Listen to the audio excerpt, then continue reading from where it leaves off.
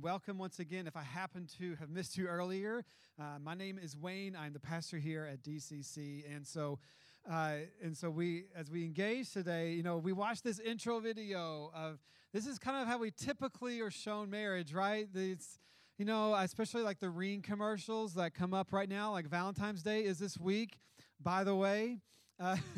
If for those of you that might matter, you've got a couple-day warning, so you got plenty of time. But yeah, so you're wondering, well, that's why there's so many commercials right now of or ads popping up in your phone. And some of you are like, I don't even watch things with commercials anymore, except for tonight.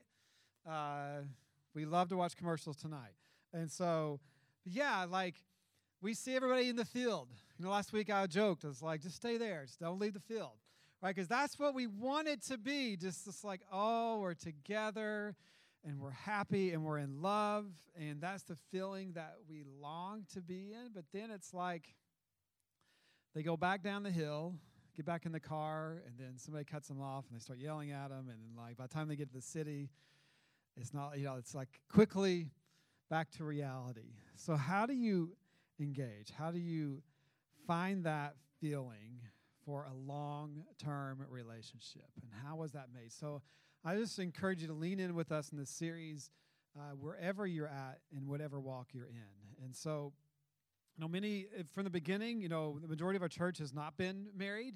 And I think just the nature of our city and our community, but we have many who are, many who have kids and all those different things. And so we want to seek out the purpose and what marriage is, and what does God say about it? Because we believe that God is the one who gave us marriage. In fact, the idea of it, if you try to trace it all the way back, comes from our Judeo-Christian roots. It's incredible.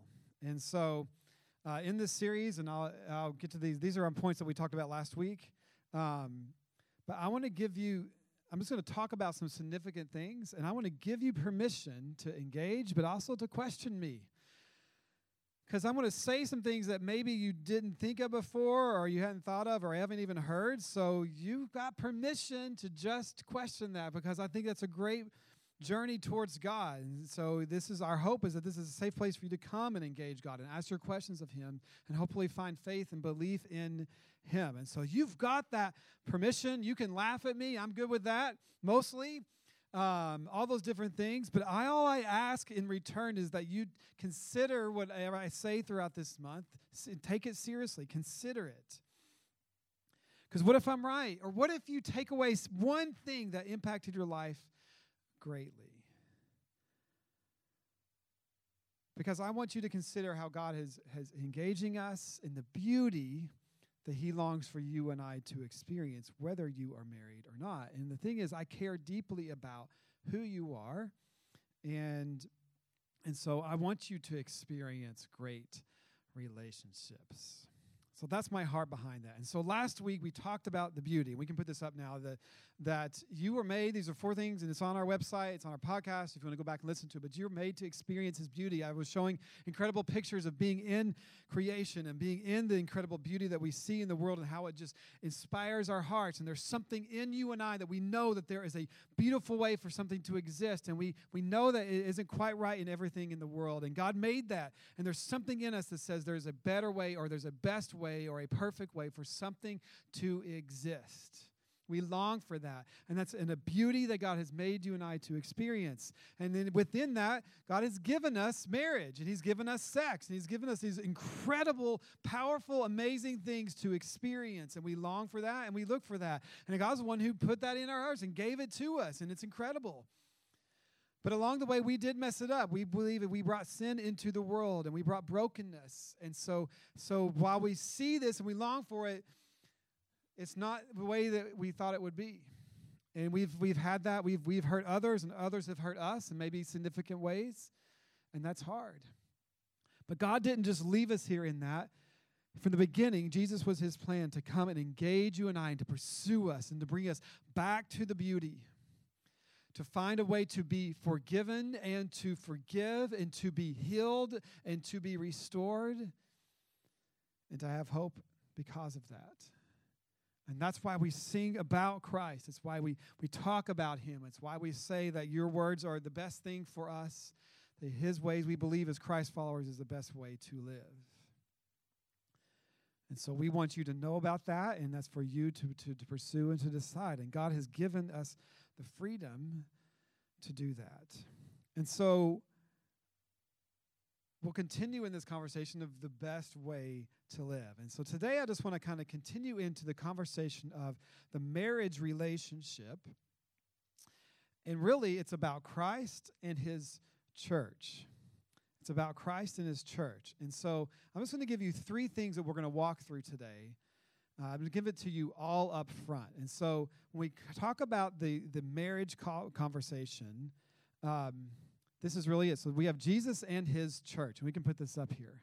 And this is just, I'll give you everything up front so you know we're going through this. And you're getting close to the end when we get to number 3, for those who are keeping score. But we have this covenant, like this ultra covenant relationship. And God has been pursuing us. And what's so amazing is he showed us from the beginning that he knew that we wouldn't be able to keep our part. But he committed to you and I from the beginning, and we messed it up, but he didn't drop his commitment. He's the only one who really can. And so from the beginning, he's made this commitment to us, and it's amazing because it speaks so much of who God is, that he loves us, he cares about us, he's made us for relationship. We believe we have the Godhead, 3 in 1, the Trinity, God the Father, Son, and Spirit that are so in unity that they are one. But it speaks of a God who's in relationship, in this perfect sacrificial relationship of loving and giving to another.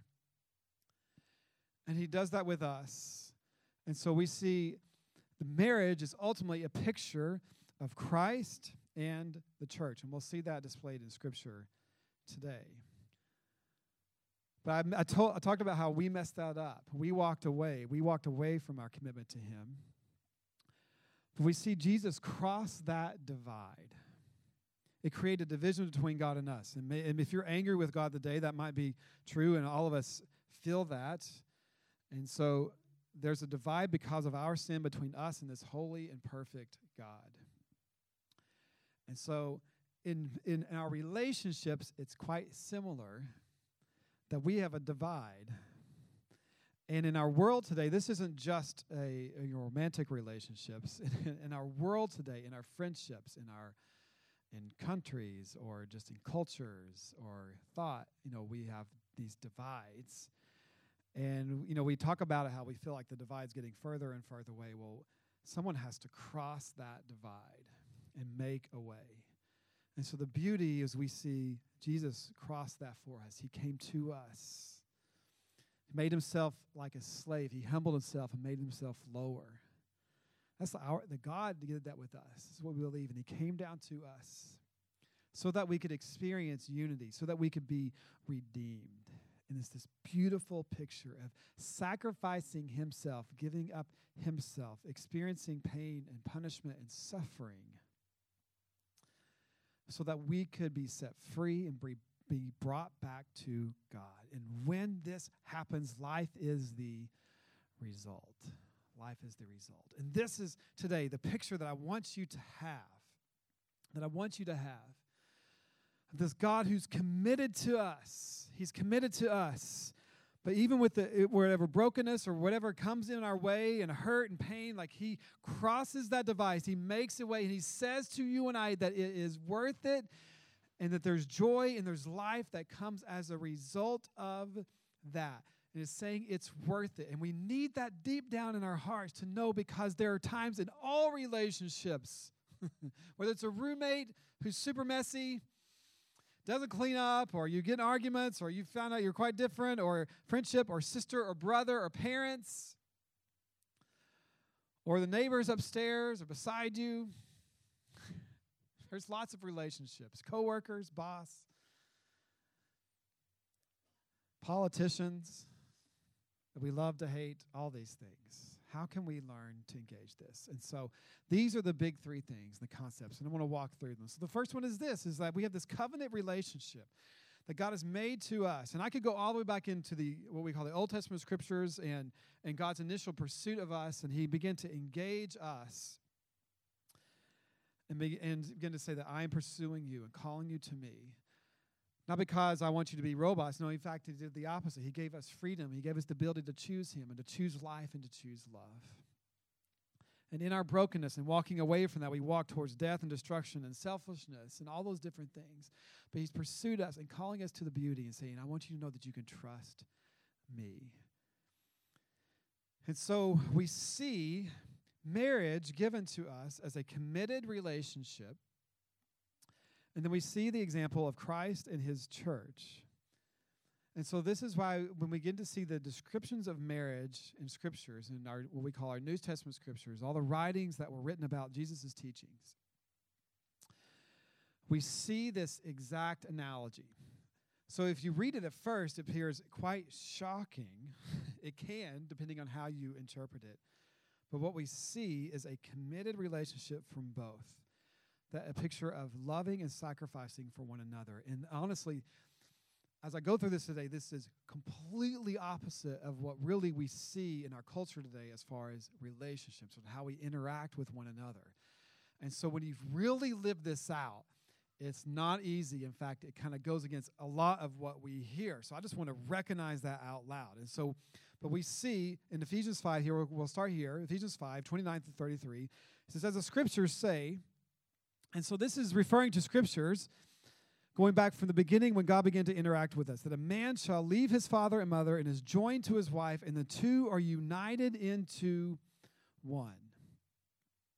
Now this goes back to when God made us, that he made us man and woman and made us for each other, and he said that the two are united into one.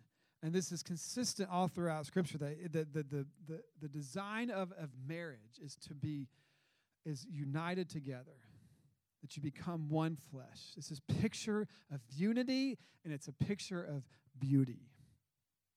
We have a God who is unified, and he calls his church to the same thing. And then when Jesus came along, he said these exact same words. And here, Paul is the writer here, and writing to the early church in Ephesus, not too long after Jesus' resurrection. And he's confirming this. So this is a consistent principle that we see that God has made us for. And Paul continues, he goes, this is a great mystery, but it is an illustration of the way that Christ and the church are one. So again, and say each man must love his wife as he loves himself, and the wife must respect her husband. So he was in this conversation about marriage and loving and serving one another. And why would we do that? Why would we engage in a marriage relationship that way? Well, because it's what God has showed us is the best way, and it's how we engage even as a church family and how we respond to Christ. So when we become Christ followers, we are committing and loving him and serving him, and he is doing the same with us. It's how it's been made to be. Paul referred to this in his letter to the Philippians. In Philippians 2, we see this. He says, therefore, if you have any encouragement from being united with Christ, if any comfort from his love, if any common sharing in the Spirit, if any tenderness and compassion, then make my joy complete by being like-minded, having the same love, being one in spirit and of one mind.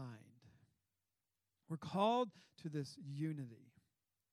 It says, do nothing out of selfish ambition or vain conceit. Rather, in humility, value others above yourself, not looking to your own interests, but each of you to the interest of the others. Now, this is a fascinating sentence. It says, and this is pretty epic, do nothing out of selfish ambition or vain conceit. Value others above yourselves. This is the love ethic that we see come out of Scripture, out of what Christ did for us. Now, this isn't easy. In my own marriage, there's a lot that I do out of my own selfish ambition. I want what I want, and so my wife is a similar thing. In fact, we found that there are many differences. You know, we're attracted to each other for many different reasons, right? And so you've heard the term opposites attract, and there's truth to that, but there's a lot of similarities too that drew us together. But there's this amazing beauty of pursuing becoming one together. And the way that you term amazing is different sometimes. But God's design was that it wasn't always easy. And so my wife and I would say, has not been easy many times. Just going to be completely honest with you. But like I remember 6 years into our marriage, we were just beginning to learn how to argue with one another. And what we found was we were very, very different. I grew up in a very outspoken, kind of more loud, boisterous home, and boisterous is a weird word to say. I don't know where that came from, but we would just say everything and anything. And so when it came to conflict, we just let it be known. And we were not afraid to raise our voices. My wife grew up in like almost the exact opposite, where you didn't say a word and you just didn't bring anything up and you just kind of buried it deep. And both were not actually that healthy. And so that we didn't have great examples of that. And then as we got more deeper into our marriage, like this began to play out more and more. And that was fascinating, where I would be just kind of go for it, and she wouldn't say a thing. And so it didn't quite work well together. And we've had to work very hard on that. And we're both a little stubborn, so that doesn't help either. So why do I say that? Because there was work to be done to fight for the beauty and the unity, and we've benefited from that. And it's brought us closer together. And what helps us is to learn that what we're doing is we're fighting for what we want. How do you learn to fight for the other? So this is a complete opposite, because we want to experience the beauty of one another, but we live in a world that's saying you need to get what's best for you, and to be happy, you've got to pour into yourself. And those two things actually cannot work together. You ever really looked at that closely? Something's got to give. If you're going to get everything you want, the other person's got to do that. And it actually doesn't make us happy. And so this is opposite of what we naturally kind of want inside. And that's why we need to be taught about this. But this is who God's made us to be. And it says that will bring us joy. And so it says, do nothing out of selfish ambition or vain conceit, but consider the interests of others above yourself. And then it says why. It continues. It says, in your relationships with one another, have the same mindset as Christ Jesus. So in all of our relationships, Christ is our example. Everything that he has asked us to do and shown us, he lived out himself. And what did he do? He gave up the throne in heaven and came down to us, humbled himself, eventually to the point of being killed and to death, becoming a perfect sacrifice for our sins so that beauty could result. And so God came to us in a covenant relationship and committed to us. And we walked away from him, but he didn't walk away from us. And so that leads us to the second point, is that he crosses the divide. Scriptures say that Jesus came into the world not to condemn us, but to redeem us, to save us, and make our way back to him. That's why we say each week that we exist to help people find their way back to God. That's what Jesus came to do. He came after the one. He goes after the one who's walked away. He is seeking us out. He is seeking you out and pursuing you. And his goal for you is unity and redemption, so that you can be brought back into that beauty. Someone needed to make a way back, a way to be forgiven, a way to be restored. This is the ultimate example. And so he submitted to us first. It's a crazy statement to say that God submitted to you and I. He showed us that that is the way that you are made to be in a relationship. And so this is where we get the instructions of marriage. And so we see in Ephesians 5:21, and this is more scripture that on the surface could be quite shocking for you to read. So here's what it says. Ephesians 5, Paul's talking about marriage, and he says this. He says, submit to one another out of reverence for Christ. And so we've said, we know, so out of Christ's example, we submit. So the picture of relationships in general, honestly, is we learn to love one another. We learn to give up what we want for the sake of the other, which leads to beauty. And so he's like, so in a marriage, this is what you do. And then he begins to describe this. And if you've been with me a while, you've heard me explain how it's one paragraph for the wives and like 10 for the men. Because we need a lot of explanation. So here's what he says. He says, wives, submit yourselves to your own husbands as you do to the Lord. So as you submit to God, we do the same in our relationships. For the husband is the head of the wife as Christ is the head of the church, his body, of which he is the Savior. Now, as the church submits to Christ, so also wives should submit to their husbands in everything. So we view this so negatively, it's hard for us to even comprehend, but it's the same command for husbands. We have this picture of Christ in the church. Now, is this Paul saying that husbands are like God? No. Nope. Actually, the example of what Christ did is the example for husbands. So it continues, husbands, love your wives. How? Just as Christ loved the church and gave himself up for her to make her holy. You give up what you want. You give up your life for the beauty that is to come.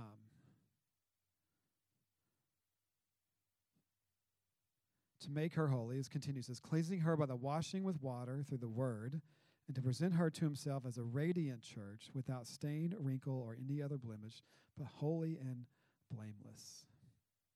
What's fascinating is Paul was talking about Christ in the church. So as a church family, this is our picture. That we are submitting to Christ. And as a Christ follower, this is what we've chosen to do. And that's why we are part of a church family. That's why we have a church. It's because he's called us to one another. And that means that we are in relationship with one another. And that means that we don't always see eye to eye, and that we have to work towards that. And why would we do that? It's just not fun to work through things, right? In our world today, we don't know how to do that. We've lost that beauty. We've lost that beauty. That's where the joke, my job would be great if it weren't for all the people, or this family would be great if it weren't for the people. There's all those, because we get in the way. But Jesus came and showed us it was worth it. It was worth it. And so we cross the divide to one another. We submit to one another. Husbands, if you're a husband here today, what did Jesus do to bring us back into union with God? Well, he gave himself up for us. He gave up his divine privileges, his divine rights, and made himself lower. He gave up his glory and power, became a servant. He looked to our needs, served us. He didn't use his power to oppress us, but in fact to free us from the punishment of sin and the slavery made upon ourselves. That's amazing, right? If we did this in our marriages, how much more will we probably get along in our world? He continues, by the way. There's 2 more paragraphs for husbands. He says, in the same way, husbands ought to love their wives as they love their own bodies. He who loves his wife loves himself. After all, no one ever hated their own body, but they feed and care for the body just as Christ does the church, for we are members of his body. And he says, for this reason, a man will leave his father and mother and be united to his wife, and the two will become one flesh. This is a profound mystery, but I am talking about Christ and the church. However, each one of you must also love his wife as he loves himself, and the wife must respect her husband. This is not easy to do. Why would we do that? Because it's what God showed us. And if you're in a marriage relationship, we take these hard steps because of what Christ has done. And as you engage Christ, it helps you love like he did. And if we trust him, we'll experience the beauty.